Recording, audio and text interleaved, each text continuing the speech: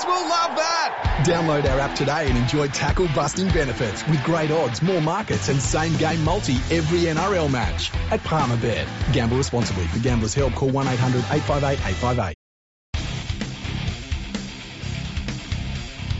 Hello and welcome to episode 438 of Third on the Free. I'm that bloke from Rugby League Project, Andrew Ferguson. You can find me on Twitter at AndrewRLP. And joining me as always is the glorious League Freak. You can also find on Twitter at League Freak. How you going there, mate? I'm going very well, Andrew. How are you? How's the life of the leading rugby league historian on planet Earth and not being a pretender, being the real deal? Yeah, it's pretty good. It's pretty good. Changed a few shitty nappies. Going great. Nice. That's when you know you've made it. Yeah, solid prep work. And how's your world been? My world has been fantastic, I've got to say. Good for you. Good for you. That's all you cunts get. Is that now that I work weekends, I don't get to see the Tigers get absolutely fucked every weekend. So that's been great. Yeah, I mean, like... And now there's this weird thing called I don't even know how to pronounce it. It might be like an Italian word, Final, something like that. I don't know. I don't know much about it personally. All I know is... punishment just want to keep playing footy for some reason. Fuck if I know why. Yeah, weird. Very weird. Yeah. And does nothing for the bottom line, which is why we play the game, is to balance the books. So I don't understand that at all. Every extra game is an expense. Yeah, 100%. Travel in September? No. Yeah. Right. Our books are tight. That's what she said. Okay, so we've got a special episode. Well, all of our episodes are special, but this one's a special episode again. Yeah, it's a super special. And why is that? I don't know. Okay. I was just trying to hype up a little bit. I'm not good at this. That's it. Yeah. I'm more the hype man, aren't I? Yeah, that's right. Like, to be fair. This episode is so good, you all better go and grab a towel to sit upon. Yeah. And grab it and make sure you're sitting. Yeah. Because let me tell you, if you're standing, you're going to slip over in the juices. Because today we're going to go through all of the bylaws of the rugby. No, we're not. We're going to explain how a rugby union scrum works. Jesus. I thought we were doing a quick episode. Strap in for 10 hours of the thinking man's game. Well, here's how it starts. You get the fattest fucks you can find. Make them fatter. Right? They've got to be from a private school. And they've got to, try their best to keep the racism down. Yeah, and bend over. Yeah. Okay. No, we're gonna rank every single team's regular season in the 2022 National Rugby League. Yeah, because we saw on a competitor's website. Yeah. That they're going to do brutal honest ones, and we thought brutal honest. Brutal. There's no one who does brutal honest like us. No, yeah, we're number one when it comes to brutal. That's right. So we won't say which competitor it was, but they're all raging alcoholics. Yeah. And drunks. So drunks. So we'll start with the Broncos. Because we're going in alphabetical order. Yeah, we're going in alphabetical order. They finished the season 9th. Mm-hmm. Up until up until the start of round 24, I think it was, or the end of it, they were sitting just inside the 8. Had been in the top 8 from round 7 to round 24, and looked like they were, especially around the Origin period there, just after they had the bye, they were 4th on the ladder, and a win over Parramatta in round 19 put them back in 4th place. They looked good.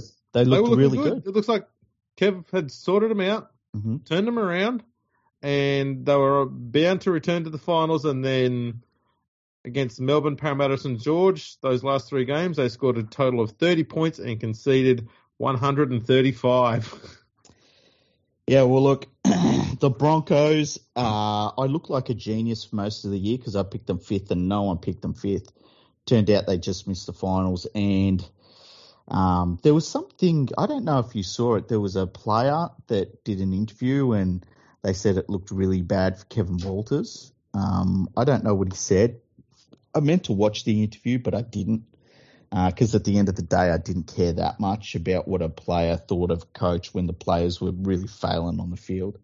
And there's no doubt Kevin Walters has done a really good job with this Broncos side, considering where they come from. Yeah, but in such a short period of time. Yeah, but at the same time, I think it's fair to say that the end of the season was such a bad failure. I've got to give them a D. Yeah, the defense had been a bit of an issue on and off throughout the year. They also had the Cowboys put 40 on them in one game and 38 in another. Mm-hmm. Panthers put 40 on them in a game in round 6.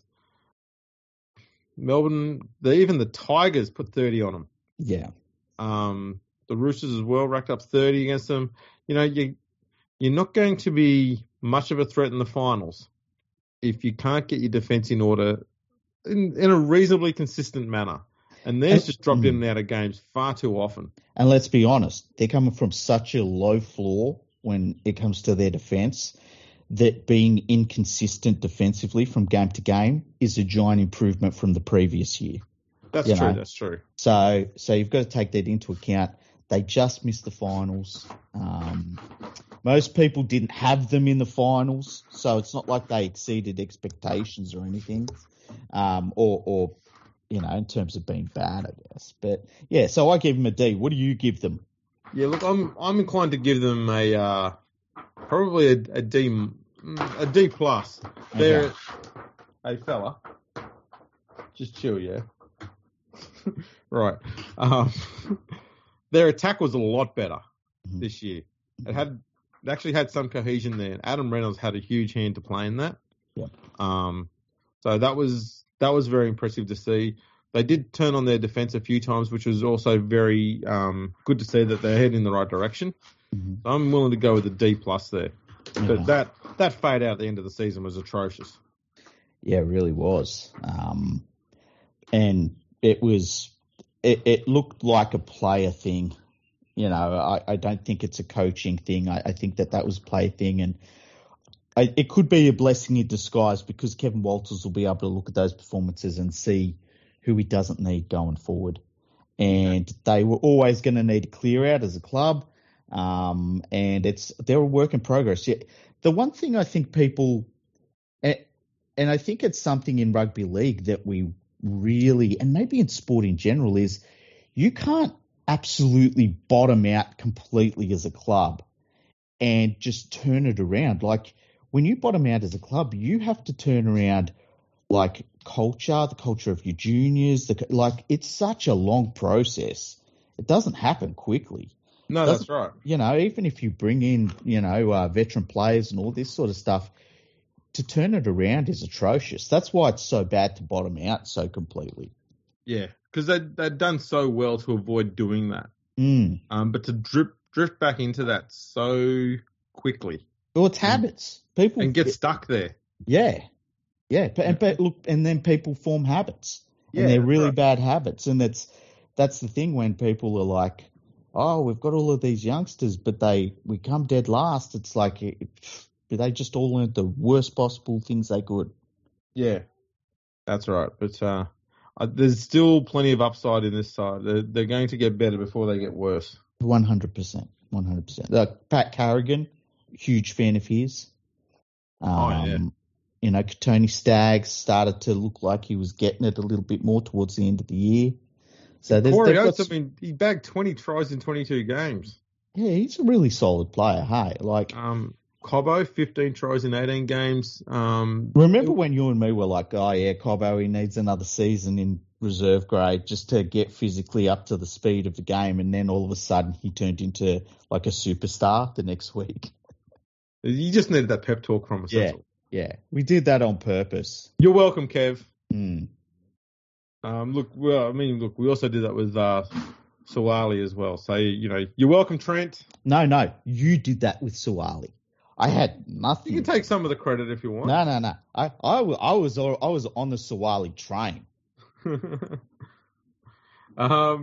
Next we move on to is Canberra. Well, what a weird year for the Raiders. Poor Canberra, or everything's always against Canberra. Just ask them. The highlight of their season was the coach getting upset about something that happened 10 years ago at a kids' footy match. And they started the season off looking putrid. They brought a bunch of young players in finally, started getting better and better. But, you know, it's still Canberra. So what do you give them as a grade? It's a bit tricky because it's almost a complete flip of what Brisbane did. And as much as they won their last 4 games coming into the finals, none of those 4 teams were top 8 sides. Yeah. The Dragons, they beat by 2 points. The Knights, they beat by a converted try. The out of form Manly, they beat by 42. And the last place Tigers, they beat by 46. When, to be honest, they were up by 42 at half time. So they even clocked off in the second half of that game. Mm-hmm.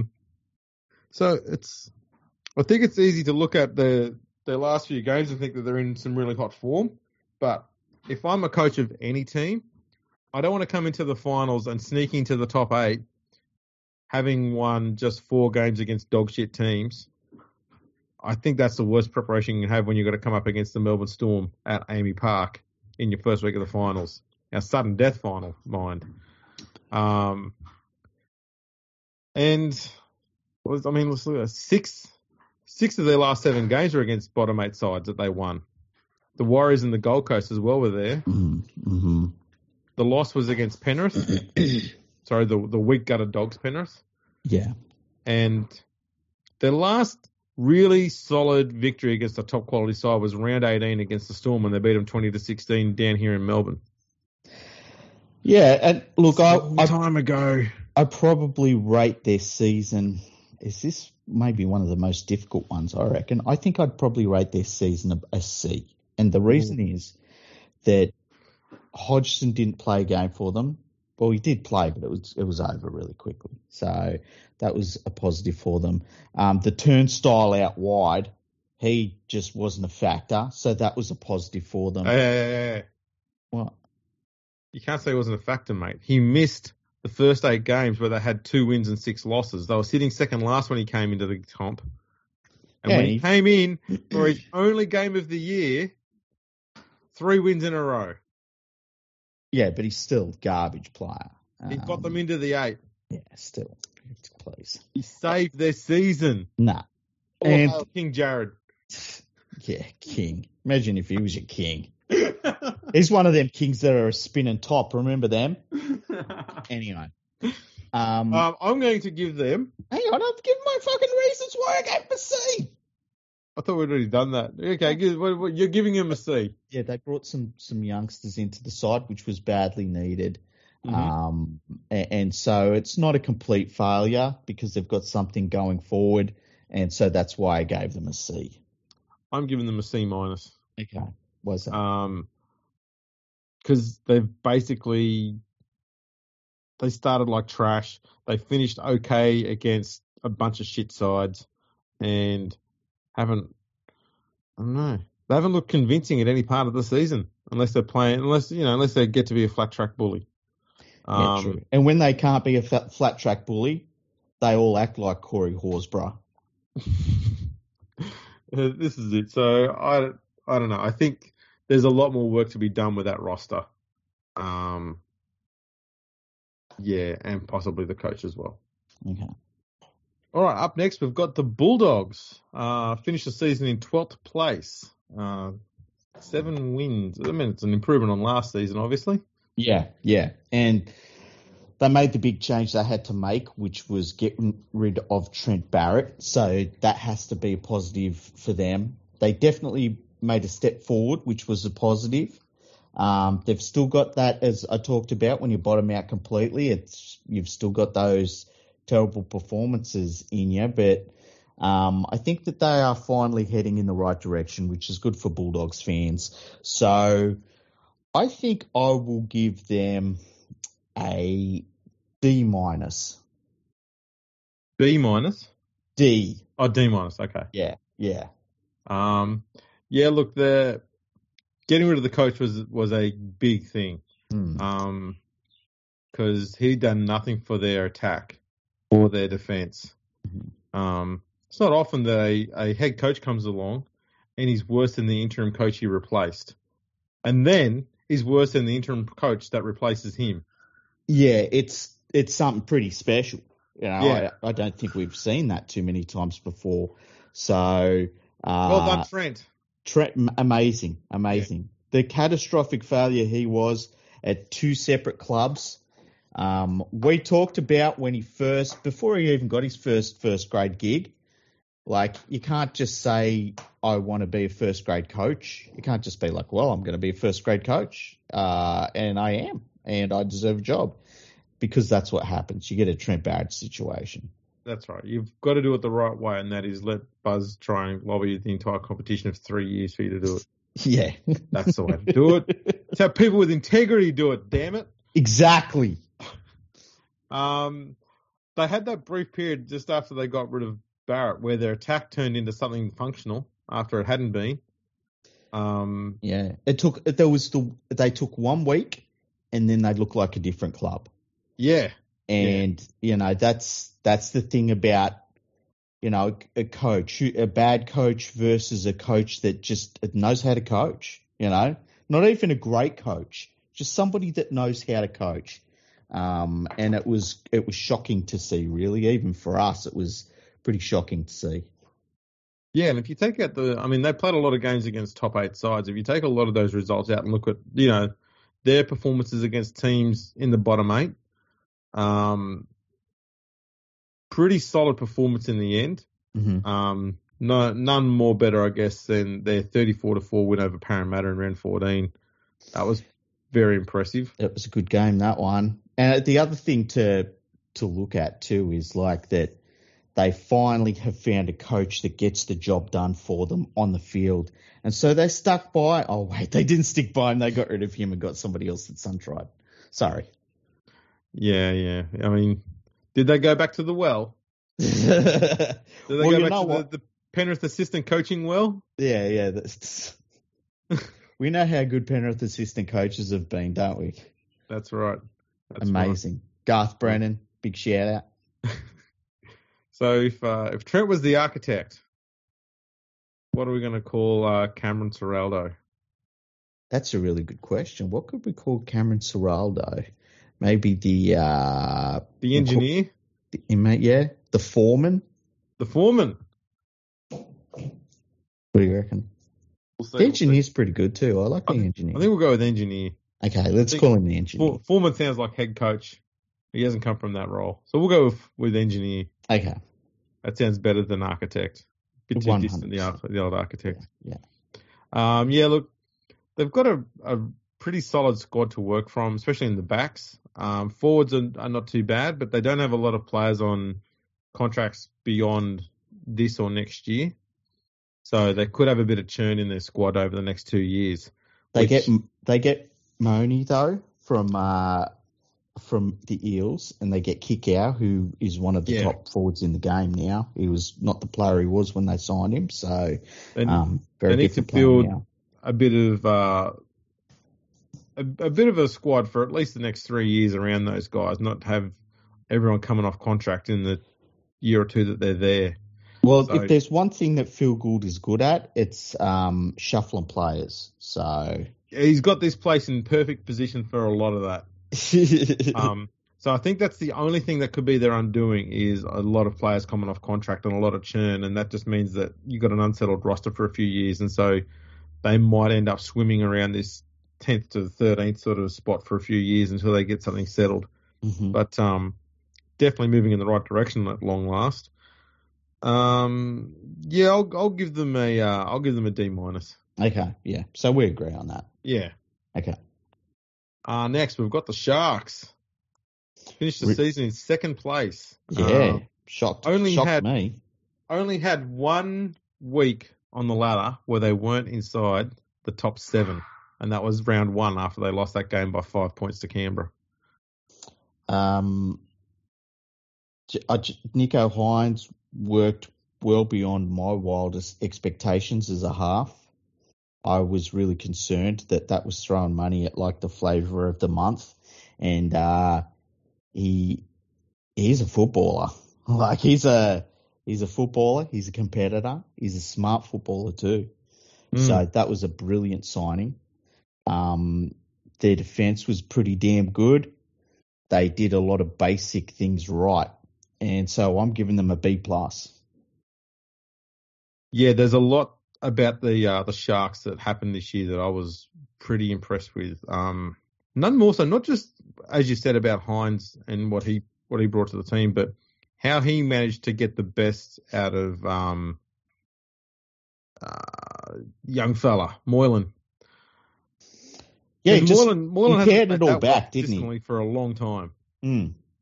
And there was things that Moylan was doing that I haven't seen him do for quite a while this year, and he was still doing it a few weeks ago, where he would try something instead of just trying to score points all the time, which he was guilty of doing for a long time when he got close to the line. He started showing patience at last. Mm-hmm. And we saw it a few weeks ago when he went to the right side, I think it was against the Bulldogs, and he saw the defence rush up really fast on his outside edge and cut off the opportunity to the winger. Mm-hmm. The next time he went down there and he went that way, he waited for them to rush up again. And then once they rushed back and they went past the line, he then passed between two defenders to his unmarked winger who scored completely untouched. And he went, that's the Moylan we'd been waiting to see about 8 years ago. Yeah. He's found it now. He's just got that little bit of more patience in his game. He's running. He's making better decisions when to run. So that's been really good. They're not a one-trick pony in attack either. They've got a lot of different things they can throw at you, long and short. So I do really like that. I was very not very keen on the whole putting Fitzgibbon in as coach. I didn't think that Morris had done anything bad enough to see him being arseholed. Mm-hmm. Yep. But Fitzgibbon's done quite a lot of good stuff, mostly for their defence more than anything else. He's got a really good structure set up for their defence at the moment. So, yeah, I'll take the L there. Yeah, same here. I didn't think it was really a good idea. But he's got the job done, and we'll see how they go in the finals and moving forward. I don't think I had them in the finals. I think I had them missing the finals. So. I think I had them around 7th or 8th or something like that. Yeah. Just because I thought there was too many squads below them that just weren't as good. Mm. It was basically just that on paper. Mm-hmm. Now, they've won 11 of their last 12 games, something like that. Yeah, they're on a run. They've been in bloody good form. And that one loss that they had was against Penrith, and they gave Penrith a bit of a run too. Penrith had to pull out a few extra good plays in the second half to get the job done there. I think the other thing is too, like to get into a position where they got that home match against, like there's a big difference between playing at Shark Park and playing up there in North Queensland, a very big difference. Oh, yeah, yeah. That was huge for them. Absolutely. I'm willing to give, the other one too is Blake Brayley. There was a lot of criticism, I guess, for previous years, mostly on just his size. Mm-hmm. But he finished this year having made more tackles than anybody else, mm-hmm. And played in every game. Would have been every minute, but he got sin-binned a few times. Mm-hmm. But I think he added a bit of toughness to his game this year. He always been kind of a bit more flair in the past, but he added a bit of toughness to his game this year, and he was very, very, very good this year. I'm going to give him an A-. Oh, okay. A-. Now, next up, we've got I think it's the Gold Coast Titans. Oh, jeez. Well, look, there are some positives. Big Tino went from being a very good forward to maybe the best forward in the game this year. AJ Brimson, playing what you would consider to be out of position at 5'8", showed signs that he can be a really good 5'8" at NRL level. Yep. Jaden Campbell was in and out of the side a little bit, but still he showed enough that he's a very good prospect at fullback long term. I think Toby Sexton even played pretty good considering it's his first season. And it's obviously a learning situation for him, so he wasn't perfect, but he did all of the things you want to see out of a young halfback. Having said that, though, what a bloody disgraceful season they had. Putrid for most of the year. Terrible coach, and I'm giving them an E. Man. They were in such a good position coming into the season. They let their halfback go, and it's killed them. On paper, they've got a very, very good team. A much better team than what the results show. There's players all over the place that have played rep footy in their side, and yet they were putrid. Yeah. They could literally be up 22-0 after 20 minutes, and you'd be like, ooh, the other team could make a game of this still. And a lot of times did, and beat them. Yeah, it's... The squad was solid enough, but, man, that period from basically round 5 to round 21, they had one win. Coach should be gone right now. That's uncalled for. That's horrible. Atrocious defense. Mm-hmm. I'm giving them an F. Okay, yeah. There's nothing good. They can't come out of that season and say, right, we've got something to build upon. They went backwards at such a fast rate. Mm-hmm. Don't sign St. Helens coaches. We've done that work already. We've told them. We've warned them. Yep. What more can we do? We're trying to save people here. We're trying to help everyone out. Mm. Yeah, if no one wants to listen, well, this is what happens. Mm-hmm. Next, we've got Manly. Oh, Jesus. Wow. Well,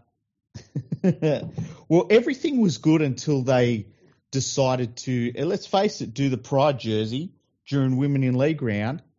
Some of the players decided not to take part in that.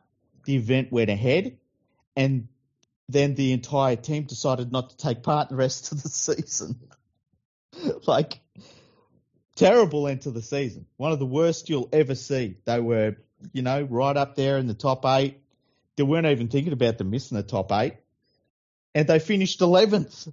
Yeah, I mean, they'd done the hard work. They lost their first 2 games, then they won 4 straight to get into the top 6. Then they lost 2 games against good quality sides in Cronulla and South, who were in good form at the time. They got back on track with a unconvincing win over the West Tigers. And then, 3 losses in a row to Brisbane, Parramatta, Melbourne. You started to see a bit of drama there, but we sort of thought, well, maybe it's the origin period, that sort of thing. They beat the Warriors and Tigers with big margins. They lost by 2 to the Cowboys. They beat Melbourne, which made people think, hang on, maybe they're genuine. They beat the Knights the week after. They were in the 8. And then look at this for a run home. Lost to the Dragons 20-6. Lost to the Roosters 20-10. Lost to Parramatta 36-20. Lost to the Titans 44-24. Lost to the Sharks 40-6. Lost to Canberra 48-6. Lost to the Bulldogs 21-20. That is a dog shit performance at the end of the season. Mm-hmm. I'll give them a F+. I'm going to give them. Oh man, this is a tough one. I think I'll give them a D as well. I can't. Oh no, not a D, an E. Sorry, an E. Yeah. Sorry. Yeah, I could go with E, but they have enough decent players in that squad to have been more of a threat at the end of the season, and they folded hard. Yeah, it's weird how the last week there's been this media thing against Des Hasler. I don't know what that's all about. It's weird that when the Pride jersey thing happened, it kind of all was dropped at Des Hasler's feet, and he was the one that had to speak to the media about it. And then, are you all right? Yeah, just drop the microphone. If anyone can hear something happening in the background, my dog is chasing around a piece of a dead animal. But intern. Yeah. They're not animals, mate. Come on. They are to me. Show some respect for the dead. No, I refuse. Just, it was weird that it's Des Hasler's the problem all of a sudden. I don't know what's going on there. Manly's weird though. They've always got this, like, when things are going great, they all are like, oh, we're amazing. And then things start to go off kilter a bit and you get all of these fucking dickheads come out of the woodwork and they start acting like the Real Housewives of the Peninsula or something. It's kind of strange. Yeah, I don't get it. It's almost like with Manly, if something doesn't go perfect, then someone must be killed. Yeah. And this time they've gone, well, it's going to have to be Des this time. Sorry, Des, you're out. Yeah. We brought you back from the dead once. We're not doing it again. As far as I'm concerned, there's no excuses for that performance at the end of the season. That was atrocious. Mm-hmm. Yeah, I can't give them anything better than an F+ for that. They should have done a lot better. I mean, they were in the top 8. They ended up finishing 5 wins outside it. Yeah, it's crazy. It's absolutely crazy. That's an unbelievable drop off. Mm-hmm. It's crazy. Ah, dear. Anyway, we'll go on to the Melbourne Storm next. And I'm going to make a bold prediction here. I reckon this could be the first time in about ever that they don't get an A+. Yeah, it's been a funny season for them. They've had a lot of injuries, to be fair. Origin, I think, took a bit more of a toll on them, weirdly enough, this year. They had some off-field stuff coming into the season, and it just didn't feel quite like a normal Melbourne Storm campaign. I'm going to give them a B, and look, they finished 5th. They only finished 5th because a couple other teams were pretty hot towards the end of the year as well. And, most teams would have loved to have a season like the Melbourne Storm and it be their worst year for a long while. So, it's hard to complain about it when it's the Storm. But I'd give them a B, I reckon. Yeah, just looking at the results, I mean, they were top of the ladder after round 9, and they had been brutalising every team at that stage. Yeah, they looked scary. Scary good. Their only loss was a 4-point loss to Parramatta, and that was in round 3. Mm-hmm. And then back-to-back losses to Penrith and the Cowboys. You go, well, they were the top 2 teams on the ladder at the time, but they lost by significant margins on both of them. Mm-hmm. It was 26 points to Penrith and 30 points to the Cowboys. Yeah, and that Penrith game, there was a feeling of like, how are these two teams going to line up? Are we looking at the grand final replay and when Penrith handled them pretty good, it was you kind of were like, wow, that didn't expect that, Yeah. So. They won 3 straight against Manly, Roosters, and Brisbane. And looked a little bit more convincing, but then they just lost 4 straight games against teams that were all in the 8 at the time. Mm-hmm. And then had 3 solid wins. The most, I think they sort of made it clear that they were back on the game when they beat Penrith 16-0. Mm-hmm. It wasn't the fact they scored 16 points. It was about the fact that they were able to keep a team to 0. They'd only done it once previously this year, and that was against the Bulldogs in round 4. The thing about that game though is that, like, keeping in mind Penrith had players missing. Oh yeah, Penrith were under strength. Yeah, but the problem was they'd played against really poor attacking teams in the previous weeks, and they still conceded points.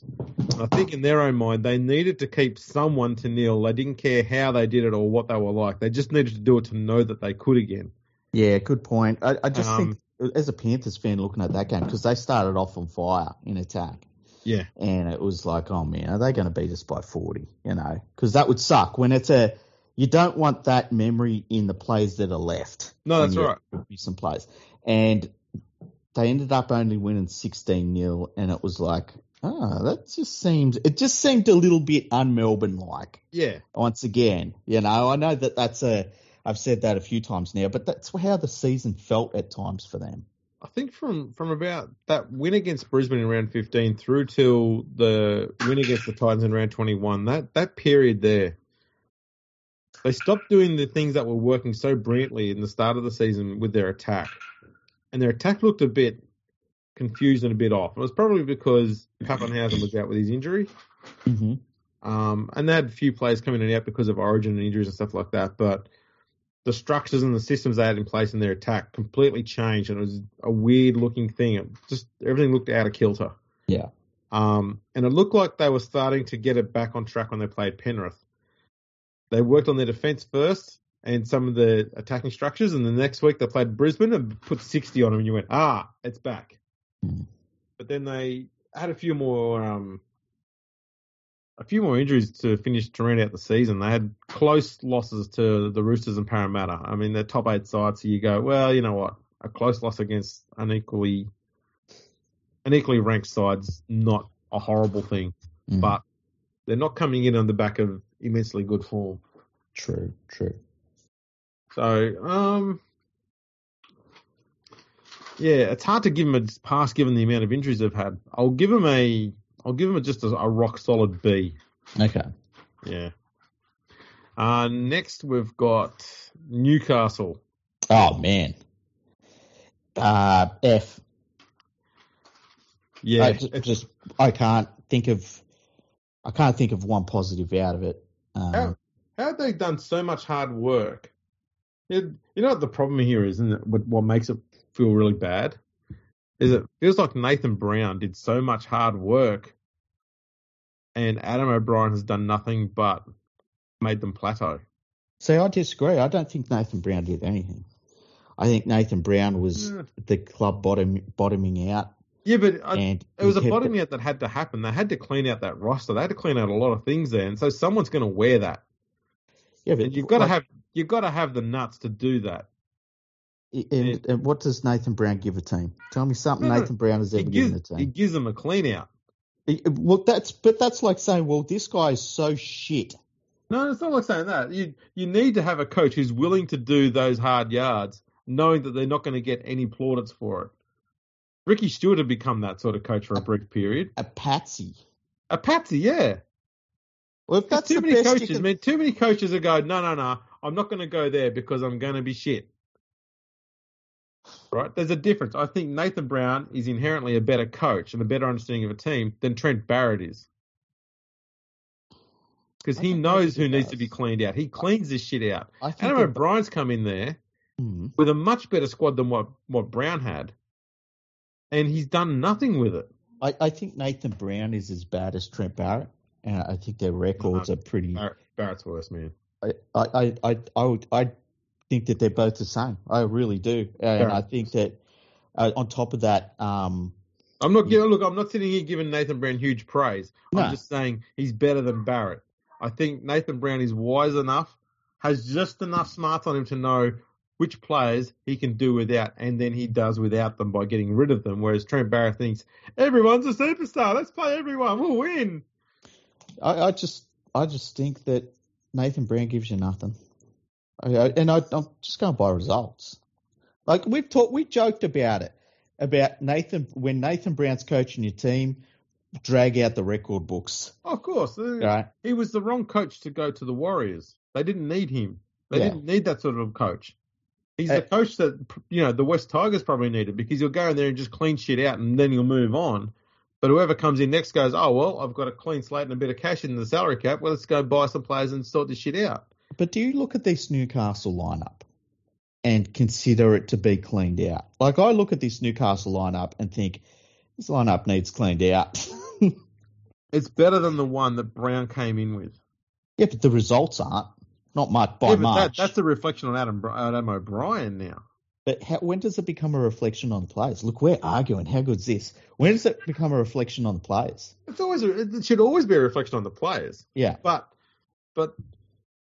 the elite coach can make an average player get up and do the right things every single week and get the results, consistently go in the right direction. All this dickhead does is kicks a fucking chair and whinges and sucks and then says, the responsibility is all on me. Stop kicking chairs and start kicking some asses, you fucking idiot. Look, I think it was his first game that he coached them, and he was kicking chairs, and you and me were like, you've got no... Dude, what the fuck? You don't start kicking chairs day one. Because you got nowhere to go. It's parenting 101, right? If your child does something that upsets you, and you just go, right, that's it, I'm going to kick your fucking ass till your nose bleeds. If that's your result every time something goes a little bit wrong, eventually the kid's going to go, A, their ass is going to get used to it. It's not going to have the same impact anymore. And B, they're not going to give a fuck. It's just going to wash away. You've got to pull them aside and say, you know what? This is right. This is wrong. What you need to do is this, and you got to do it better. And you got to start off gentle and get more and more stern and let them know that, oh, fuck, I might be in for a bad one here. Yeah, lead up to chaining them to the radiator and flicking cigarettes at them. I get what you mean. Exactly. You can't just go straight to it. You need to build up to it. Yeah. That's people see Bellamy in the coach's box blowing up all the time. They think that he does that all the time. He doesn't do it with the players all the time. He does it when they deserve it. Mm-hmm. And you hear them when they've had a bad performance on the field. They're all very apprehensive about going into the dressing sheds. They're going, yeah, you're going to get your ass handed to you. They don't do it every fucking game, though, and not every loss either. Yeah, he knows when to do it. He knows, and the players know when it's going to happen, and that's the way you want it. You want them to know when it's going to happen, because then they go, we know what we did wrong. That's where you got to be. Adam O'Brien just gets there kicking fucking chairs and standing around going, he's lost his shit again. How many of the current Newcastle Knights side do you look at and go, I wouldn't mind him in my side? Jaden Brayley. And he's coming. He's got that Achilles that he busted last year. You know. Yep. I'd take him though. I think I would too, but worryingly. There's not a huge amount there. I'll give you that, but it is still a better squad than what they used to have. Clemmer. I wouldn't take Clemmer. No, he's in a place where he's not happy, man. So he's going to play like shit.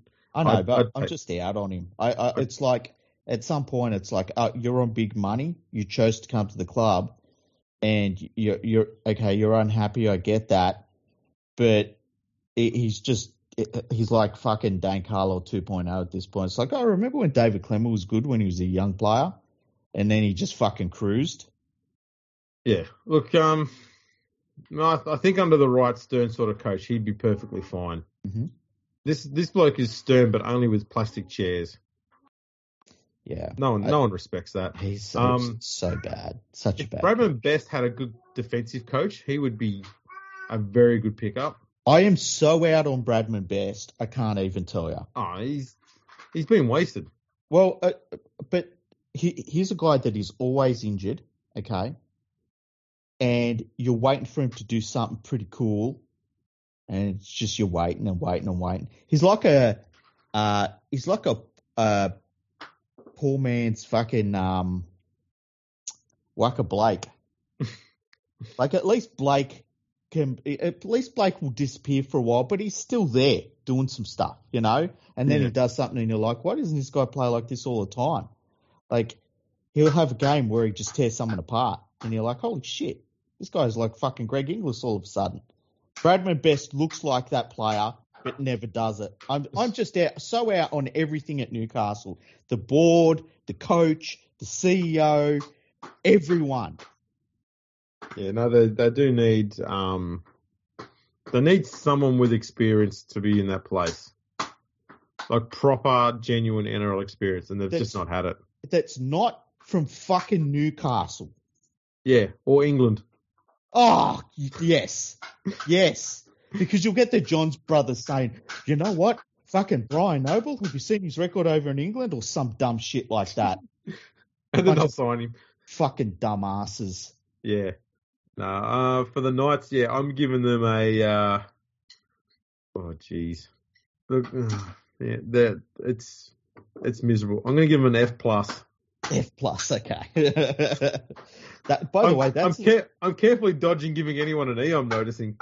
Yeah. What's with the no E's? I'm just being brutal. You're either a fucking failure or you're not too bad. That's the biggest disagreement I think we've had since. Your daylight saving thing. Don't you reckon?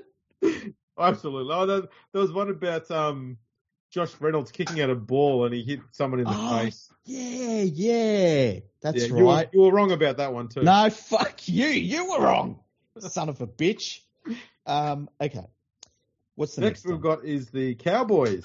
And I think this is one that surprised a lot of people because after the 2021 season, a lot of people thought, well, they're just going to be around the bottom half of the ladder again, especially after they signed Chad Townsend. I mean, fucking hell. How brutal were we about that? That's another one we got wrong, hey? Yeah, and they've been pretty damn consistent all season. They haven't had 3 losses in a row all year. They only had 2 losses together back in rounds 4 and 5, and that was against the Roosters and a 1-point loss to the Warriors. They would have had another one if they had have been denied their cheating win over the West Tigers in round 19. Like I care. No, they've been pretty solid, and they've been doing it against the teams that they need to be competitive with. You know, top 8 sides and the like.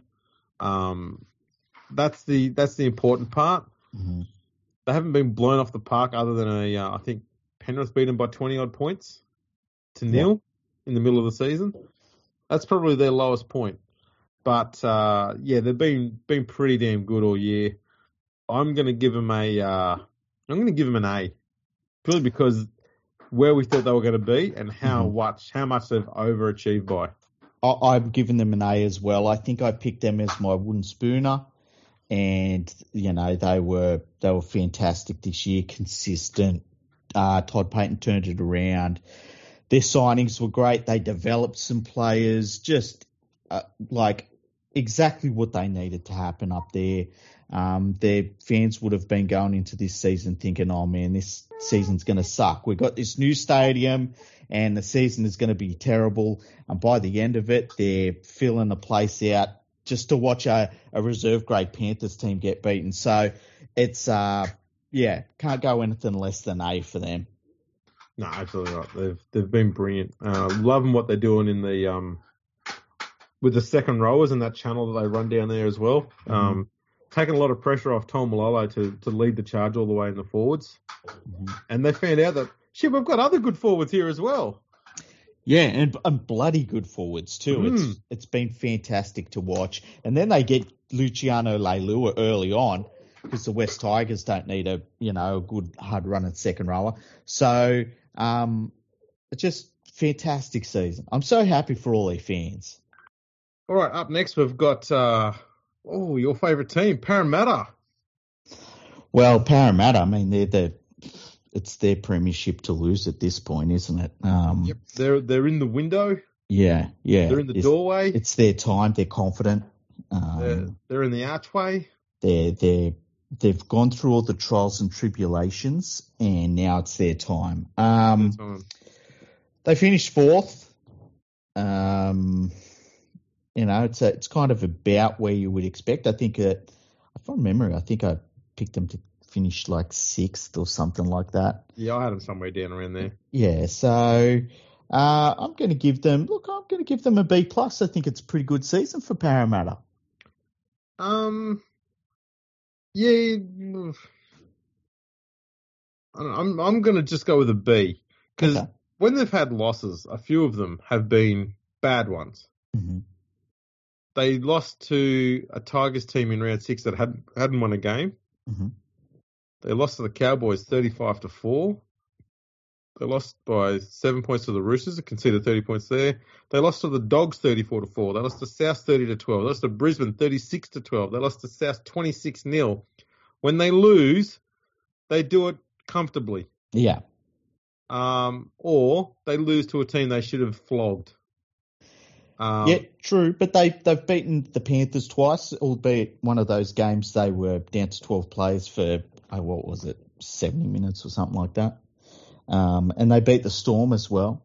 Yeah, look, they've done the Storm twice and Panthers twice. They don't tend to do that this year.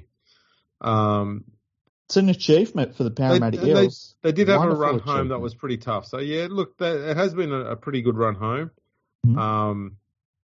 I do worry, though, that they've just got a horrible, horrible record in the first 2 weeks of the finals. Yeah, but like we're only talking about the regular season, okay? I know. And they achieved so much during the regular season. 4th place, wonderful. Gutherson didn't miss a game. That's probably why. Incredible season for the Parramatta Eels. Well done to them. Everyone at the club. Mitch Moses was in and out of form, which, man, he needs to sort that shit out. Still, maybe his best season ever. Maybe. I mean, it's up there. Yeah. It's up there. Dylan Brown, best season he's had. Yeah. What else have we got there? It's more the problem that they really do need to make this they need to go deep into the finals this time around because they've done pretty nasty things to their roster for next year. Oh, yeah, next season's going to suck balls for them. But yeah. For Parramatta, 2022, for the Parramatta Eels, they've achieved so much. I just think that this should be one of the teams that Parramatta fans remember for a very long time. Up there with, was it 2001? 2001. What a wonderful team that was. 2005. So what a wonderful team that was. Great years. 2009. What a wonderful team that was. Yeah. I'm going to give them a B+. Okay. What was your ranking? A+, was it? No, it wasn't an A. It was an A. I think I said B. Okay. It was B or B+. I've already forgot. I'm going to give him a B. You're going to give him a B. Okay. Next up, Penrith.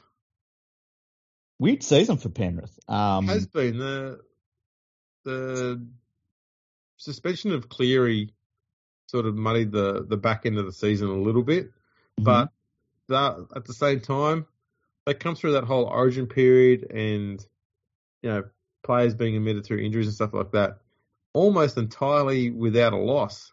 You think that by round 19, they'd only had one loss. It was by 2 points to Parramatta in round 9. And by the time round 21 came around, their only 2 losses were both against Parramatta. Losing your halfback for 5 weeks at the end of the year. They lost Jerome Luai for about a month at the end of the year. Then they didn't have them for 2 games during Origin. They lost James Fisher-Harris towards the end of the year for 2 weeks with a suspension. Api Coruscant was out during Origin as well. The coach was unwell for about 3 games, I think it was. When you take all of that into account, you look at their record and it's like they won 20 games. Yeah. Man, the last 6 weeks has probably been the worst 6 weeks they've had in the last 3 years. And they still won half those games. With half a squad. And one of those games they basically forfeited. Yeah, pretty much. So it's been another solid season. I just hope that the problem they're going to have is the momentum and the mindset they're in coming into the first week of the finals, because it's the first game Cleary's had and in the side since round 20, and his last game was a loss to Parramatta. And yeah, they had that loss last week, although it was against the spare parts Panthers side. Well, it was a reserve grade team. It was literally a reserve grade team.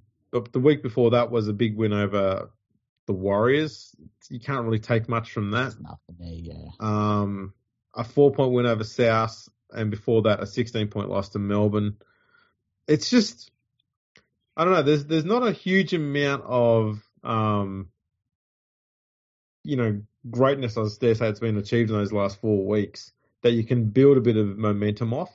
And a lot of it is because of the fact that the squad's broken up, I guess. But they should still be the favourite for the premiership. I'm going to give them an A+ because of how they managed to navigate their way through all of that drama, especially in the middle of the season there with Origin taking such a toll on their squad. And they didn't drop a game until around 20 after Origin. Yeah, look, I thought I was going to overrate their season. and then you gave them an A+, and that's exactly what I was going to give them too. And it was a lot of it was based upon being a Panthers fan, in that if somebody had have given me everything that we listed off that they kind of dealt with this year, and then he said, oh, and they finished with 20 wins, they're 6 points ahead of the second place team, and in the last 2 months they never really looked like being anything other than first, if not longer, really. The only thing I really would have loved to have seen is them with the pedal down the whole way, and how much they could have gone on with it. And, they could have very easily finished like 12 points ahead. Yeah. So that's the only thing I would have said. But it's hard to not give them an A+ when you look at all of that stuff and they romped away with the competition at the end of it. No, that's right. One of the hard things a lot of teams have these days is backing up after a strong season. I mean, how better can a team back up from winning a premiership, and they're first in a while, with a season like this where they've racked up 20 wins and minor premiers with several rounds to go? Yeah, where it's the last 1/3 of the season at the very least.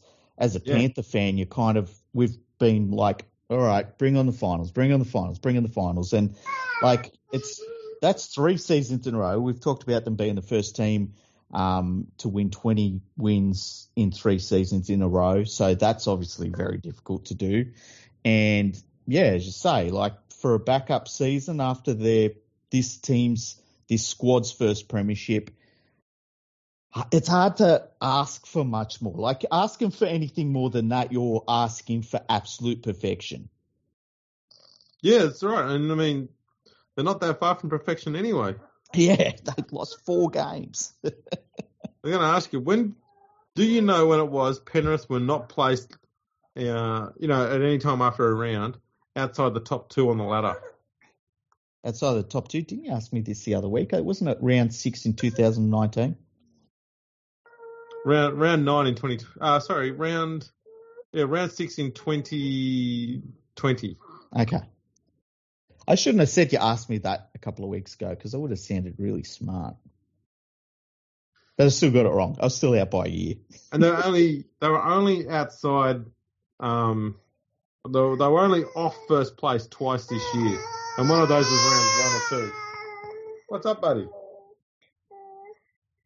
Oh, look, we've got a Parramatta fan here. What team? Okay, because you think of Parramatta. We know that your daughter is a Panthers fan now. Yeah, right? she was being heavily pushed to being a Sharks fan by her mum. Mm-hmm. I did say to my wife when she was born, I said, right, she's got to be either a supporter of your team or my team. Yeah. And I went, I don't want to have to go through life with too much misery, so I'm happy for her to be a Sharks fan.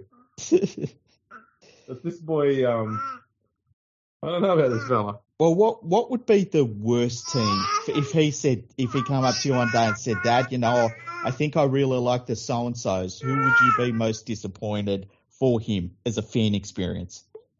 South. South? Why South? Because I'm an all Balmain supporter, so, we hated South. Okay. I think that's fair. I think it's hard to go past the Warriors. Warriors? Yeah. You got to go with something traditional. The Titans. Like, if you said I'm going to be a Titans fan. I think if he was a Titans fan, I could... I'm going to say this just to stir up other Titans fans. I think if he was a Titans fan, I'd just say, you know what? Your club's not going to last very long, and I know you're not committed to it like every other Titans fan. We can get you to go to another side. Wow, that's rough. I would never say that about a fan base, Andrew. That's terrible. That's because they've already changed clubs. All right, the young fella's finally nodded off. He's heard about the Panthers. He's happy. He knows he doesn't need to hear any more. So he's off asleep. Now we'll get on to the Dragons, and hopefully talking about this won't get him upset. Well, weird season for the Dragons. I think that they were more consistent, but they're a bad lineup. And Dragons fans are sick of watching a terrible footy team, and I get that. The media was into Griffin a lot, more than it should have been, considering what I think he's getting out of this squad. I really don't rate the Dragons lineup. Really, I just think that they're really bad. But I would probably give them a D plus. I think. I know that they finished ahead of Manly. That was pretty good, really. They were only 4 points out of top 8, which is pretty crazy. And I think that Griffin needs to be allowed to continue with what he's doing. But until their recruitment is sorted out and their junior development is sorted out, they're just going to be treading water, I think. I agree with all of that, man. They are absolute, just a mess. How many of their players do you look at and you say, oh, yeah, he's a good player? Like Ben Hunt. Yeah, that's it. That's all I would take out of their team. And Zach Lomax. I think he's starting to get the shits with being there, to be honest. Look, I don't rate him as highly as a lot of other people do. And he carries on a bit. I'll be honest, I rate him highly, but I'm looking at him, especially the last 2 months. He doesn't look interested in playing there anymore. Yeah, I just think that, I don't know, I think that Zach Lomax is an all right player in a terrible side. And a little bit like the Norfoluma factor, where Norfoluma's like, I'm one of the best wingers in the game. I don't know why I'm not playing Origin. And it's like, dude, you're one of the best wingers at the West Tigers. Calm down. And I think Lomax is a little bit that. That seems a bit savage. Well, fuck. Norfoluma is a lot worse than that. I think that that's how I rate Lomax. I really do. He's a good goal kicker. I think if you took Norfoluma to any NRL side that was full strength, he would not walk into any team. If you took Zach Lomax to any side that was full strength, he would walk into at least 2 or 3 sides. I'll take that silence as agreement. This is my brain working. I think you're probably right there, but I still stand by what I said. I think, say you put I think Lomax really thinks he's an elite player. And I think that if you put him into the Panthers side, he'd be really upset that he wasn't the starting centre in that Panthers side. That's probably true. And I think that a lot of the players and I'm picking the Panthers because they're the best team in the comp at the moment. You need to look at it from a Tigers perspective. Every single one of these Dragons players is world class. Yeah. Except for Moses and By and Aaron Woods. Look, I look at the Dragons side. If I put my West Tigers glasses on, guys are fucking immortal. Mal who? Dave what? I loved all of the things during the last few weeks about Norfoluma. It's like he's the top try scorer in West Tigers history. It's like that's like 2 or 3 good years for most wingers. Yeah, you're like, yeah, have a look at the West Tigers history. Yeah. Is that much to be proud of? Yeah. Jesus, settle down. Who's he ahead of? Like Bo Ryan? No, it's Benji Marshall and Chris Lawrence. Okay, a guy like Chris Lawrence, he spent probably the last 4 seasons being either completely decimated by horror injuries or playing in the second row and barely scoring a try. Yeah. That's worth remembering. But yeah, this Dragon side is into just tearing into the West Tigers. This is great. That's easy. Yeah, to be honest, it's the backbone of the podcast. Mm-hmm. Yeah, they've got very little direction in attack. If Ben Hunt doesn't create it, then nothing happens. Mm-hmm. That's bad. Their forwards they should be performing better and more consistently than they do. That's not a horrible forward pack, but for some reason, they just don't function. They don't have I don't think there's any set genuine plan. Their defense just phases in and out every game, week to week. They're just a frustrating team to watch. I think it's bad enough being a West Tigers fan. I think I'd hate being a Dragons fan more watching that side play because you look at them on paper and go, well, they're no chance this year. And then they get in there and they sit around eighth place. 7th, 8th, 9th, 10th. They sit there all year. You're like, fuck, we might be a chance. And then they come to the end of the season. They throw it away. You go, oh, we're out of the calculations now. And then they win the last fucking 3 games. You're like, you're fucking Jesus. Yeah. I hate being a Dragons fan. Yeah, and I look at their lineup and I sort of think, well, surely they have got to be big movers in the player market, and they're not. Yeah. And, you know that they've got that nursery to draw from, the South Coast and all that, and they don't seem to be really bringing in anybody that's too great. McNuggets had a fantastic season for them. That was one thing. I think he was fantastic for them. And Ben Hunt, you can kind of see in Ben Hunt, and his performances didn't drop off, but you kind of see in Ben Hunt that he's getting to a point where I feel like he's going to think to himself, I got the money. I'm good for money. Now I'm going to go and go somewhere where I don't have to do as much work as I've had to do over the last, like he's busted his ass for that club. The best place for him right now is Souths. Yeah. Because he needs a 5'8" who has plenty of skill. He's got that at Souths. A forward pack that does unbelievable work he can sit behind and have great options out on the edges. And Souths has just got everything Ben Hunt needs. And that's the perfect place for him because, yeah, he's been carrying the Dragons' attack for the bulk of his time there. And he does look like he's just gone, why am I keep doing this? Like, the money's great, but fucking hell.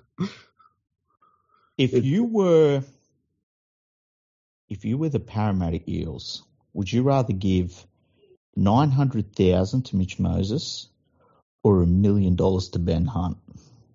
Hunt. Yeah, 100%. I agree. Yeah.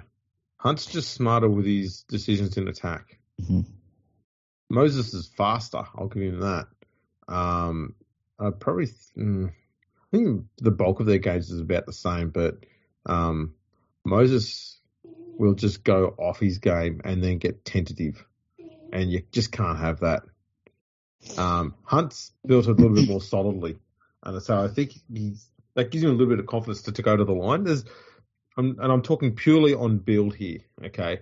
But I think Ben Hunt and Luke Brooks have a very similar body shape, and there's no surprise that both of them have no fear taking the line on. And I think that's there's a bit of that in there, whereas Moses is a little bit more slightly built, so he's a little bit more apprehensive about it unless he's in really good form. So I think Parramatta could do with someone who's a bit more interested in engaging the line with his own running game more than what Moses does. Moses would be a really good 5'8" next to Ben Hunt. If the Parramatta Eels don't win the premiership this year, and I just can't see it, they're just such an amazing football team, but if they don't win the premiership this year, would it be smart for the Parramatta Eels to go to the Dragons and say, look, we will give you Mitch Moses and Clint Gutherson for Ben Hunt and McNuggets? I think the Dragons are being run pretty stupidly. I don't think you need to give that away. I think you go over there and say, look, we've got this bloke in Clayport Wentworthville. It's going to be the next big thing. How's about you give us Ben Hunt, you have this young guy, we'll give you $50,000 to go with it. And we'll pay the young guy's salary for the next 3 years. Dragons will go, oh, geez, I tell you what.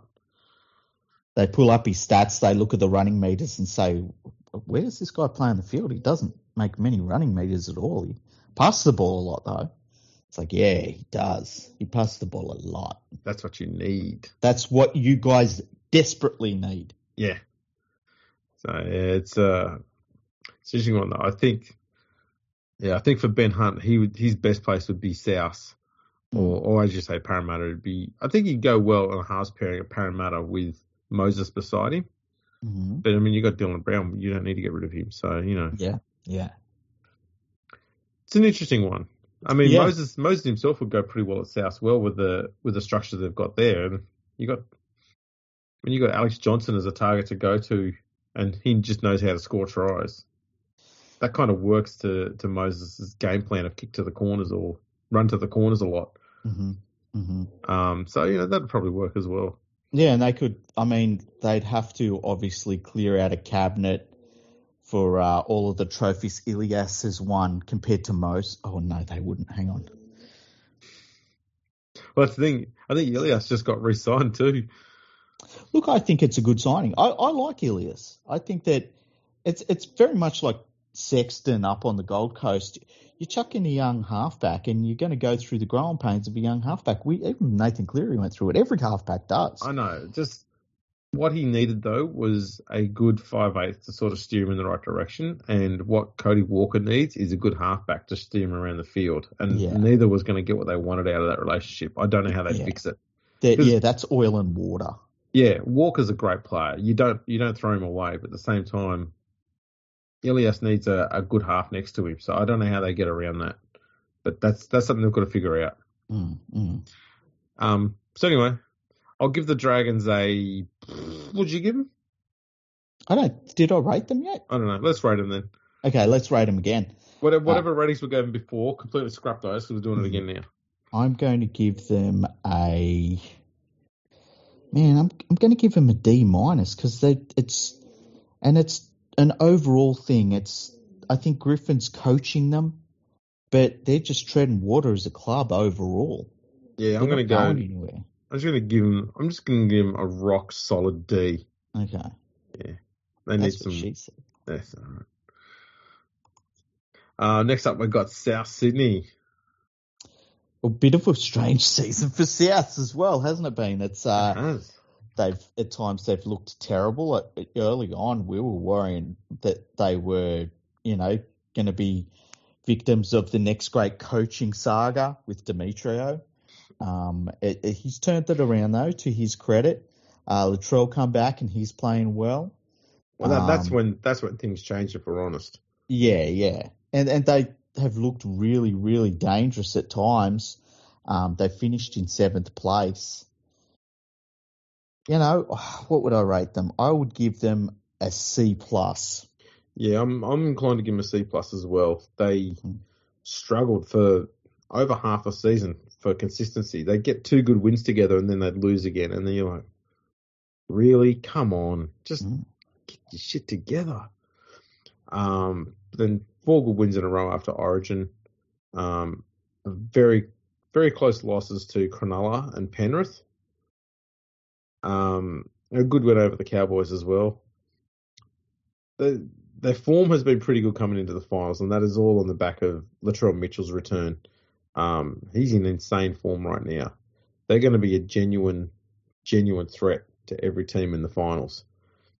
Yeah, I think we gave them the right markings there. The season took too long to get going, and it relied heavily on one player to coming back. Yeah, and look, it's going to be Latrell's first finals game for South, which is crazy. His first finals game since he won a grand final with the Roosters, which is crazy. And I guess you have to factor in the effect of them losing the grand final the way they did last year. And this is their bounce back season from that. I think considering all of that, it's not the worst season. No, that's right. And I mean, they lost a halfback, a top quality one as well. Yeah, and Benji Marshall on top of that, and Wayne Bennett as a coach. It's not too bad. It's not a bad effort considering. Yeah. They're still one of the best attacking teams in the comp as well. Yeah, Their defense, though, I mean, they've got to tighten that up because that's leaked too many points this year. So they've got to tighten that up going into the finals. It feels like if I was at South, I would say we need to be rebuilding now so that in 3 years' time, we haven't bottomed out. Yeah. They're in a good position right now to get that sorted out. So let's hope for their sake they do. Now, next up, we've got the Roosters. The Roosters... This is a tricky one too. Yeah. I don't rate them as highly as everyone else. I would probably give them a B-. They've done about what I expected them to do. I might have picked them to come 6th, actually, when I think about it. This is about what I thought they were. A little bit inconsistent at times. They've got key players that are injury prone. I think the thing I didn't factor in was Suwali was going to be as good as he was by the end of the year. and that Joey Manu would have an unbelievable season. So yeah, I think a B minus, yeah. B minus. Yeah, I'm going to give them just a solid. No, fuck it, I'll upgrade. I'll give them a B plus. Okay.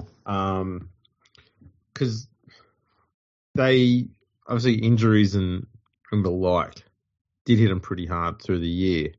They missed Kiri for a fair whack of the season. Mm-hmm. And they were sitting in the top 8 up until round 12, round 11, when the Origin period sort of starts to kick in. And then lost 4 straight games in that period there against top 8 sides. So they just started to lose touch with the top teams they needed to be sticking close to. Mm-hmm. But a good team doesn't get swamped by that and go downhill. They find a way to turn it around and get their shit back in order. The fact that they had, they won 10 straight games to finish the season, is it? It's something like that, yeah. 8 straight games to finish the season. And some of those wins were huge, and they needed to be. They got their attack back in order. Their defense is finally starting to function properly. They clawed their way back from 11th into the top 6. That's pretty impressive for me. They do still seem to be.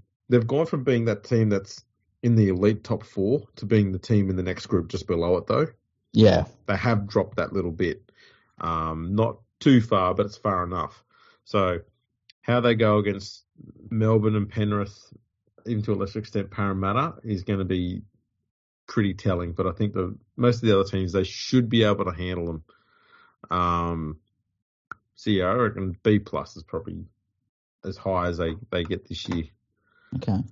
Next, we've got the Warriors. Look, you can give them, you can give them some leeway for what they went through having to start the season in Australia off the back of a couple of seasons where they had to play in Australia. Overall, I can't go past F. Nathan Brown did nothing and then left and blamed it on his daughter. Whatever the fuck happened with Matt Lodge, where they released him, but not before granting him his extension, which they have to pay out. And so that was a very West Tigers move, that one. Matt Lodge counts on their salary cap, for the next, and they didn't have to do that. I don't know what happened there, but that's fucking weird. Mm. And then Stacey Jones comes in. Their season is, they lose Walsh. He's out. And then Harris Tavita, he decides to quit playing altogether finally because they fucked him around. I wouldn't be shocked if he starts the season somewhere else in the NRL and has a really good year. I can't think of anything good that come out of it. The only good thing is they got back home. They got back home. They got rid of Brown as coach. I don't know what long-term future they've got, plans they've got, for who their coach is going to be. Is it going to be Stacey Jones next year, or they haven't decided yet? No, I think they're bringing in, I think he's the assistant coach for the Panthers. One of the assistant coaches for the Panthers is going there. Oh, there's another great idea. I can't remember his name. Yeah, the assistant coach for the Panthers, man. They all turn out. I don't know what you're talking about, Andrew. You're acting as though there's a history of assistant coaches for the Panthers not turning out at other clubs, and I don't appreciate it. Oh, well, form's a bitch like that. The other thing they missed too at the start of the year was Tohu Harris. I don't think he gets the credit he fucking deserves, that bloke. He's the meat in that pack. Mm-hmm. Man, that guy is just brilliant. I'd have him at the West Tigers in a heartbeat. I'm just thinking the Warriors also lost, and I can't remember his name, the young second rower who I think 2 years ago me and you were saying, man, if he went to the Storm, he'd be amazing, and he's going to the Storm next year. I wish I could remember his name. Damn it. Because he's been terrible for them, but he'll turn it around at the Storm. Yeah, they always do. So yeah, I'll give them I'll give them an F. Okay, yeah, F, 2 Fs. We can't sit there and just say, oh, it's not good that you're playing away from home all the time. They still only won half their games at home, and they did get back to Mount Smart this year. And they were against the Tigers and the Bulldogs. It's not like they were tough opposition. Yeah, exactly. And like, fair enough, you had to relocate to Australia, but the thing that gets me is the drama on top of all of that, And then you're playing Sean Johnson every game, who is clearly finished. There's just so much to not like. I know at times I've been critical of Stacey Jones, but then other times I've seen Stacey Jones in that coach's box and thought to myself, what do I really want this guy to be doing? What is he supposed to do in this situation? I don't fucking know. So I revoke everything I've said about Stacey Jones, and I think I've said that a couple of times over the last few weeks. I just think you can't. It's like Brett Morley, what's he supposed to do? But we'll get to that. Well, we may as well now. Last one is the West Tigers. F G F G F, H fucking J minus. Fuck me, what a season. The problem with the reason why they rank so lowly too, it's not just how bad they were this season, it's the fact that I generally don't think that they've hit rock bottom yet. Yeah, I agree. Well, let's put it this way.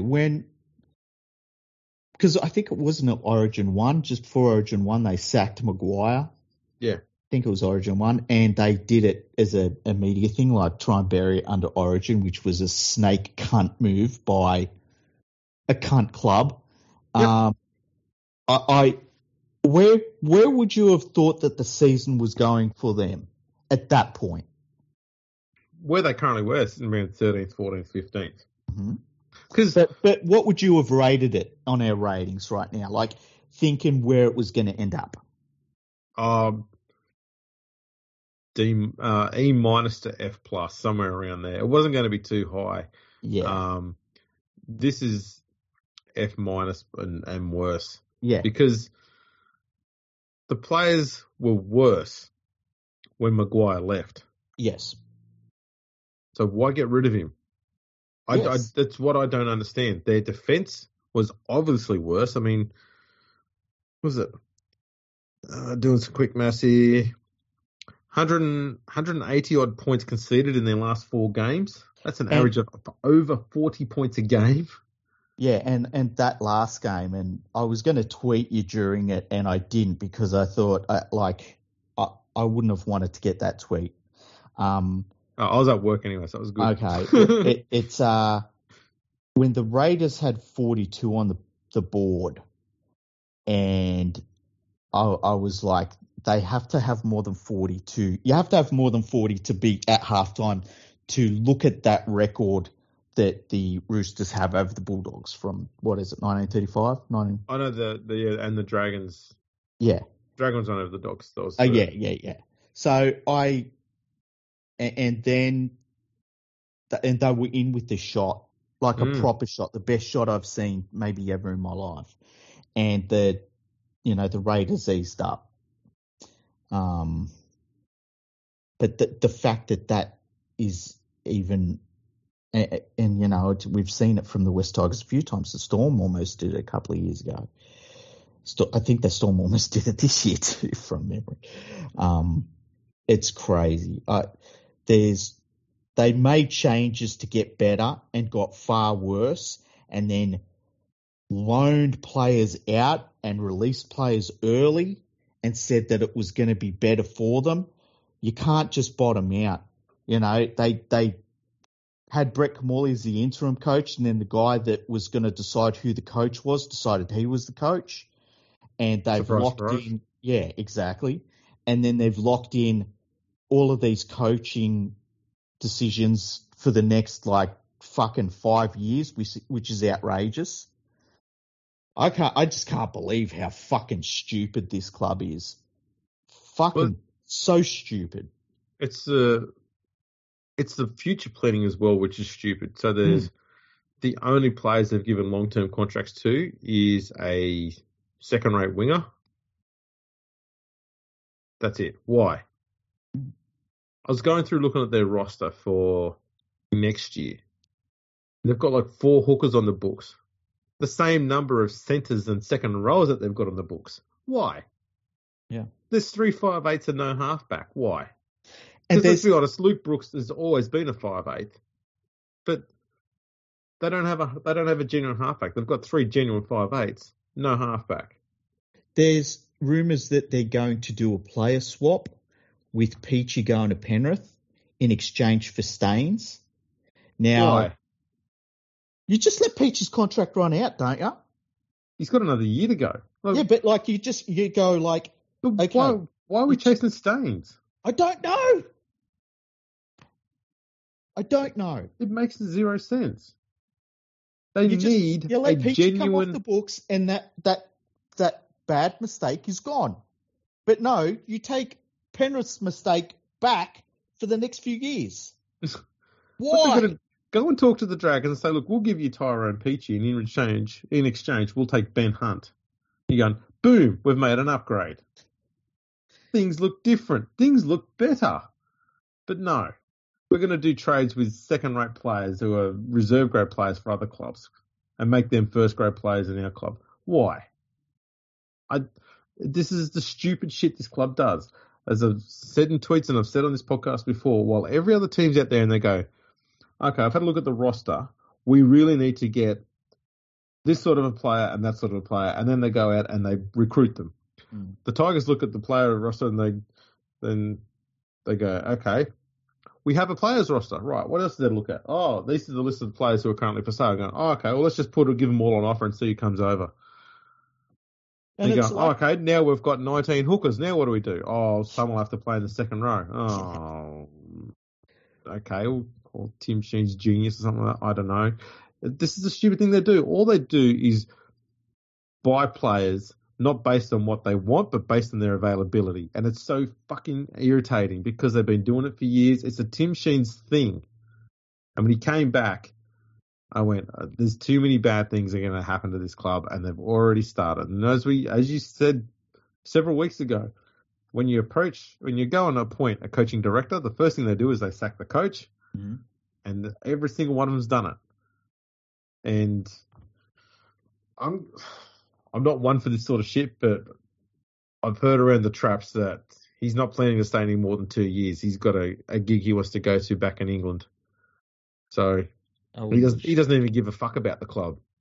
I wouldn't be shocked. He's here just to get the cash until he gets another gig back in England. That's where he wants to go because he knows he'll get a coaching gig over there for as long as he wants. Because, yeah, he's an elite coach in England. He's dog shit here. I don't want him to have anything to do with this club. There's somebody at the West Tigers that thinks that it's really smart recruitment to take the off cuts of every other team. You get all of the players that every other team don't want at the end of the year when they've filled out their rosters, they've done their recruitment, and then they look at who's excess that they don't need. And the West Tigers are like, that's where the bargains are. And it's like all you do is take on everyone else's problems. Do you know James Roberts retired the other day? It was the one highlight of the season for me. Yeah, he's 29. James Roberts retired. Now, they signed James Roberts out of rehab. Okay, and good luck to James Roberts. I hope he's got his life back on track. And it was kind of heartwarming to hear that he'd retired just for the fact that you kind of think maybe he's thinking football's not for me. I can go away and be different, have a different environment, whatever. But that's been a disaster. Like was there ever going to be anything but that? That's the thing. Tyrone Peachy was just he's a guy that's needed someone to sit down with him from the day he made his debut, not at West Tigers, his NRL debut. Someone to sit down with him and say, okay, yes, you have a fuck ton of ability in a lot of different positions. What's your favourite position? Let's see if we can get you skilled up in that area and make you elite at that position. And no one did. That's a fault of every single club he's been to. And now he's 31 years old. and he's a utility player who's a jack of all trades and master of none. And those players don't get signed anymore. The game doesn't work for those players anymore. Mm. They just languish. And they go from shit club to shit club because they're the only ones that'll buy him. And that is a horrible way for Tyrone Peachy's career to end up, because that guy has just a fuck ton of ability and deserved to do better and have a lot more success in his career. And I don't know. You can blame the player to some extent, but when you have that much ability and you can cover several different positions, what a lot of those players need is someone to sit down with them and say, I want you to do this sort of stuff and I want you to be this sort of player, and just turn them into that and focus entirely their efforts on making that happen. Because otherwise they're just going to be jumping around from position to position and they won't be able to master any of them. They won't get the honours that they genuinely deserve, and they won't get the achievements they genuinely deserve. Yeah, and I like, if he goes to Penrith, he'll at best be a bench player. That's if he can hold his place in a first grade team, which is very difficult for very good players at Penrith. And then, he'll maybe provide a little bit of playmaking off the bench when they're rotating their forwards, but that's it, And if they get him, they're doing that while they get rid of Staines, who's just gone downhill since his first few games, which is unfortunate. I can see where the Panthers are like, well, let's roll the dice here, because at least Peachy can play in the forwards, off the bench. The crazy thing to me too is that I look at the West Tigers team, and the one dude that you looked at this year and thought, oh, there's something here, was Luke Garner. And it's this he's really a second role playing centre. Big dude, he moves pretty good. Oh, his lateral movement is very good. Yeah. That's why he was able to go to centre and actually not leak tries compared to the actual first line centres that we had there. He was the best one we had, and he was just doing it part-time. Can build around a guy like that. Yeah, I mean, he's basically, very similar in style and playmaking style, I guess, as Kurt Capewell. Can play in the centres, but he's genuinely a second rower. That's what I thought. Reminds me, not with the playmaking ability, but reminds me of Yo a little bit with his just the size and mobility. Yeah.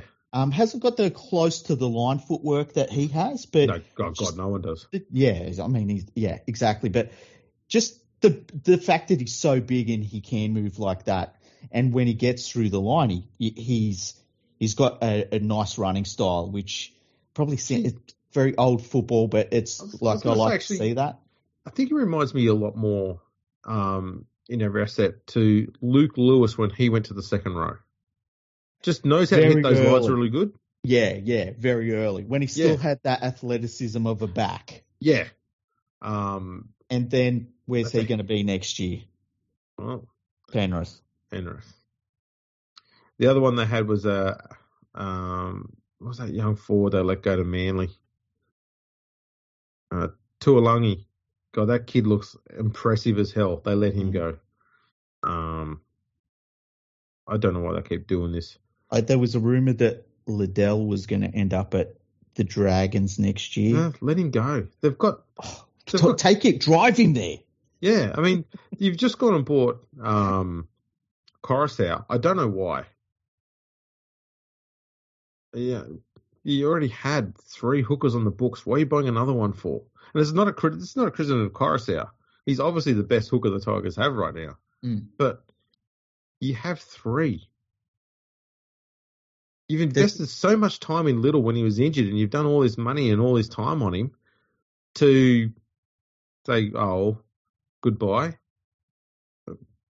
That's just the weirdest thing ever. I don't know why. It makes no sense to me. They've got a young guy that's in the lower grades who should be getting pushed up to, have a crack at being a long-term hooker option there. But that'll be put back for 2 seasons because I'll have Coruscant there, and he's not going to be playing 60 minutes a week or 40 minutes a week. He's an 80-minute player. Well, you look at their pathway for hookers, right? So they bring back old Robbie Farah, and then they go from him and they want Liddell to be the next guy. But Liddell's got injury problems, so they loan Harry Grant. Harry Grant has a great season for them, amazing season. But he's gone. He's one season. It's a loan. He does nothing really.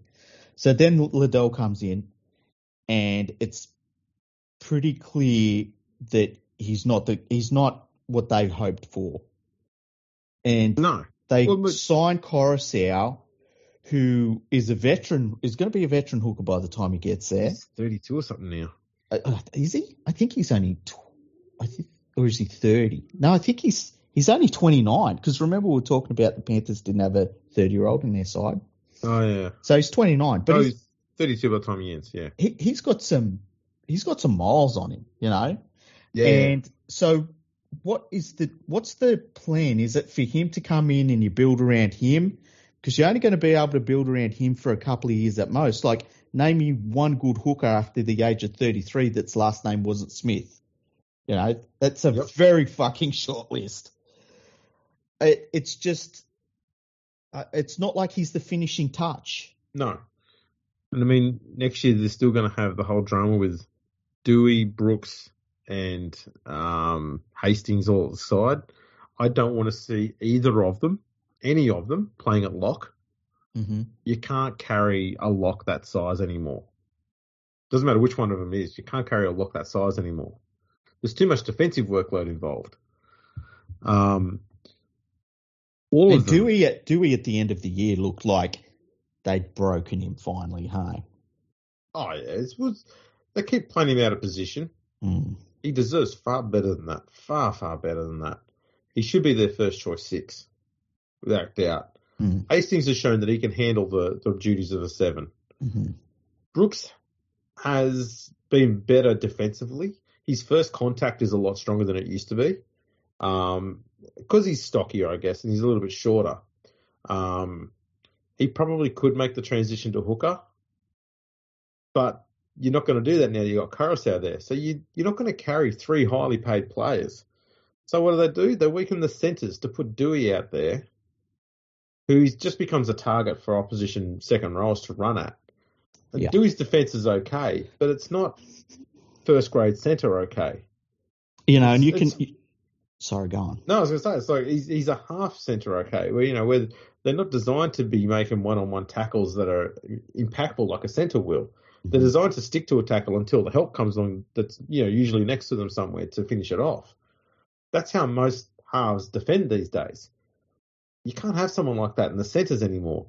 No. Same goes with Hastings at lock. He's in the middle of the field. He has to be defensively strong for 80 minutes. His technique's good, but he doesn't have much size or drive behind him. And so he often will struggle to get a player to the ground in a one-on-one tackle. And if you start needing to get another player to come across in the middle of the field to help your lock make a tackle, you've created a hole in the middle of the field. Mm-hmm. That's the worst place to have it because everyone starts condensing in to either try and cover it, which then you've got overlaps everywhere, or they stay out and you just got holes up the middle. The crazy one to me is that if you could go into a lab and build a 2022 centre in the NRL, it's Luke Garner. Yeah. It's literally Luke Garner. And I don't know who it was at Penrith that saw him early because they'd already signed him before he'd really started. Before you started watching him and going, oh, who's this guy? Penrith had signed him already. I think Cleary knew about him even at his time at the West Tigers. And I know it was several years ago. Okay. But Garner is 26, so he would have been there and he would have been fairly young. He would have known about him then. Yeah, because, that's interesting because he has kicked on as an older player. But, geez, I just, oh, man, just a poorly run club, and I'm being generous. You don't need to be. It's a fucking trash organization. And I feel so sorry for you as a Tigers fan. I feel so sorry for Tigers fans. I'm not attacking you guys. If I had my way that I could wave a magic wand, you'd have a good football team. It's not like I'm attacking you lot. But you can't avoid the reality. Otherwise, you just end up pretending that it's going to be good. It's going to be all right, you know. And when you do that, you get on the treadmill of just being garbage. Yep. It's so sad. It's so bloody sad. Yeah, they're mediocre for a reason. Yeah, Because they choose to be.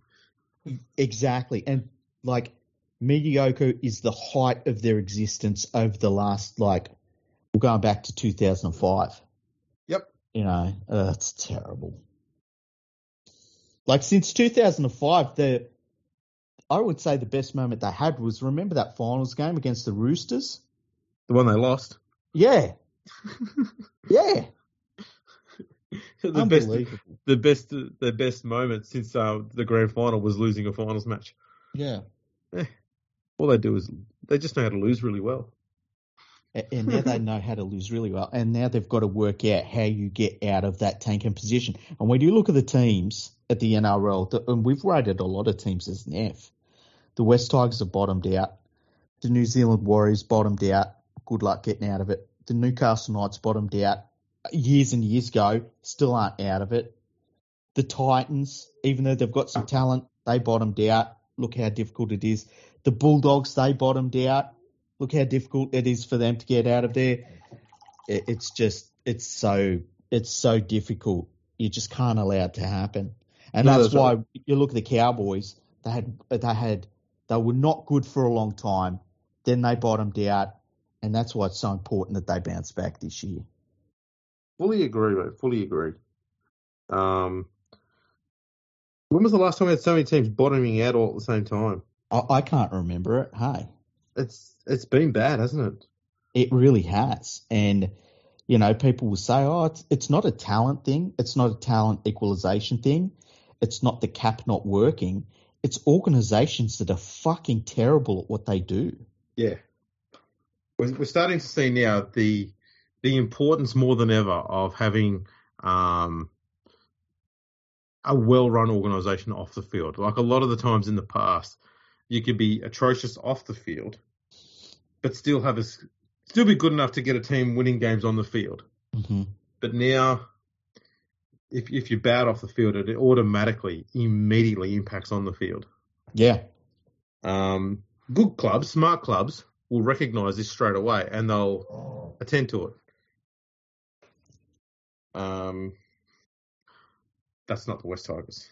No. And look, if you look at the teams that are in the top 8, right? The Panthers have that junior base, which is like a cheat code, okay? The Sharks have managed to be, even when they weren't going great, after they got rid of all of their Asada players and that they were still not too bad, you know? Yeah. The Cowboys have bounced back after a few bad seasons, and a lot of it is their juniors, you know? The Parramatta Eels, even when they're terrible, and they're not great at producing juniors, but their juniors do the job. The juniors keep them floating around, you know, outside the 8, just inside the 8, around that area. The Roosters have no juniors, and they manage to keep it, you know, going strong. And you go through they're all juniors. What's that? They're all Roosters juniors. What are you on about? That's in Queensland. The Raiders, you know, even they, you can say what you like. Off the field, like the football side of things, we've been critical of. Off the field, actually really well-run organisation financially. Like, that's what the West Tigers think they are. The West Tigers think that they're the Canberra Raiders off the field, and they're fucking not. I don't know what they think they are. The Raiders actually own a lot of shit as a club. They own a lot of shit. West Tigers think that they're the Raiders, and they're fucking not. But hey, you know what? You know what the good thing is about the West Tigers, though? Mm-hmm. Centre of Excellence is finally up and running. Yeah, that's true. That's true. It's a new era. How long have they been building that fucking thing for? A long time. Yeah. I just like that the new era, they're going to have to make like posters that say new era, and it's going to have Tim Sheens on it. It's going to have Robbie Farah on it. It's going to have Benji Marshall on it. It's like, what the fuck, man? And a bunch of faces of players who you don't know on it. Yeah. Who's that fucking guy? Is that a trainer? Hey, look, Appy Coruscant's there. It's I don't know. I think I joked about the whole new era hashtag thing at the absolute start of the season. Mm-hmm. I'm glad the West Tigers proved me right. You were onto it so early. I'm really proud of you, actually. Fucking hell. Every club does it now. I'm wondering. I'm desperately seeking to see what they do for next year. How do you talk yourself up after that? I saw on Instagram a couple of days. It might have actually been yesterday. The West Tigers had their Players Awards night, and so every time a player wins an award, they put up a picture of them and what the name of the award is. And pretty much every single person on there is just replying with, "Why do they even have an awards night when they come last? You couldn't win games. Why should you be winning awards?" Who won their best player? Don't know. I don't care. Yeah. No, I think it was Joe Offengawi. Oh my God. So he got the best player of the year, and then they announced after it that he's extended his contract for another 2 or 3 seasons, I think. Because that's what you do. Wow. Yeah, he had, I think, the worst year of his career, hey? Who could we give it to? Well, that's what I was thinking. Who would you give it to? Is it Luke Garner? It'd have to be Luke Garner. Yeah, Laurie was not bad considering. I mean, I'm just trying to find become erratic towards the end, unfortunately. I was just trying to find someone who barely played any footy. Yeah. They contributed the least to the disaster. Well, I mean, Luke Brooks kicked a match-winning field goal. Oh, that's something. And I think he kicked a penalty goal as well to win a game, did he? Or something? Scored a try to win a game somewhere? I can't remember that. Or something like that. He was involved in 2 games where he had to do 2 clutch-like things. I don't know. It's a mess of a season. Who would be do they have I guess they've got a Rising Star Award. I think that's going to be their hashtag next year, though. It'll be hashtag Rise Tigers or something. Or, how's about, we're not at rock bottom yet. There's one more spot to go, because I know a lot of people will say when you're at the bottom of the ladder, the only way is to go is up. But next year there's a 17th team. They can still go lower. Yeah, 100%. And they will. Oh, man. There's nothing in the squad to work on to make them better. It might be something we'll look into for a future episode. Look at, legitimately who they're going to have. We can do this for all the teams, I guess, in the off-season. Who they're going to have in their squad for next year that are already there. You can't work around that. And what they need to do to fix that. Look at the Tigers one. Yeah. It's a mess. I would love for PalmerBet.com to put up a market, West Tigers versus Redcliffe Dolphins, right? But then you've got like a plus-minus handicap betting on it. So, because I think that the Dolphins will be ahead of the Tigers, right? So, what would the odds be for like the West Tigers 1 position lower than them? I see. And then 4 positions lower than them. Like, just say the Dolphins finish in 10th and the Tigers are in 14th. Like, what would that sort of thing? Yeah, that'd be a cool market. Yeah, mate, you just start up a niche betting market. Yeah, I'll get in touch with Palmer Bet about that. Yeah, you have chats with them. Yeah. You have a chat. You get your people to talk with their people. Yeah. Well, we're all each other's people. That's great. Oh dear. Well, look, that's been the review. Mm-hmm. That's been pretty thorough. I'd imagine. It's been thorough, fun. If anybody's upset about our ratings, go to podcast@leaguefreak.com and send us an email and tell us why we're wrong. Yeah, and we'll tell you why you're wrong. Yeah, we'll eviscerate you on this podcast. We won't. We're always very fair with people that email us, because the last thing you want to do is create this fucking culture where it's like, I'm not emailing them. They'll fuck me up on their podcast. Yeah, we don't do that. No. That's not what we do. No. We only go after mainstream media like that. Yeah, true. So if it's James Hooper decides to send us an email, Podcast at leaguefreak.com. yeah, come on, James, have some nuts. Get in touch. Not being nuts, son. No, you've had enough of those. Speaking of getting in touch, make sure you check us out on the socials on Instagram and Twitter at FergoFreakPod. We're on Facebook, LinkedIn, YouTube, and that other one, MySpace. I mean, no one looks at it, but you can if you want. There's nothing there. Get in touch. Give us a 5-star rating on your podcast listening app. Leave us a review. Send us an email. Do all of that. You just have to. And we'll catch you all next time. Palmer bet with the big don't argue. Punters will love that. Download our app today and enjoy tackle busting benefits with great odds, more markets and same game multi every NRL match at Palmer Bet. Gamble responsibly. For Gamblers' Help, call 1-800-858-858.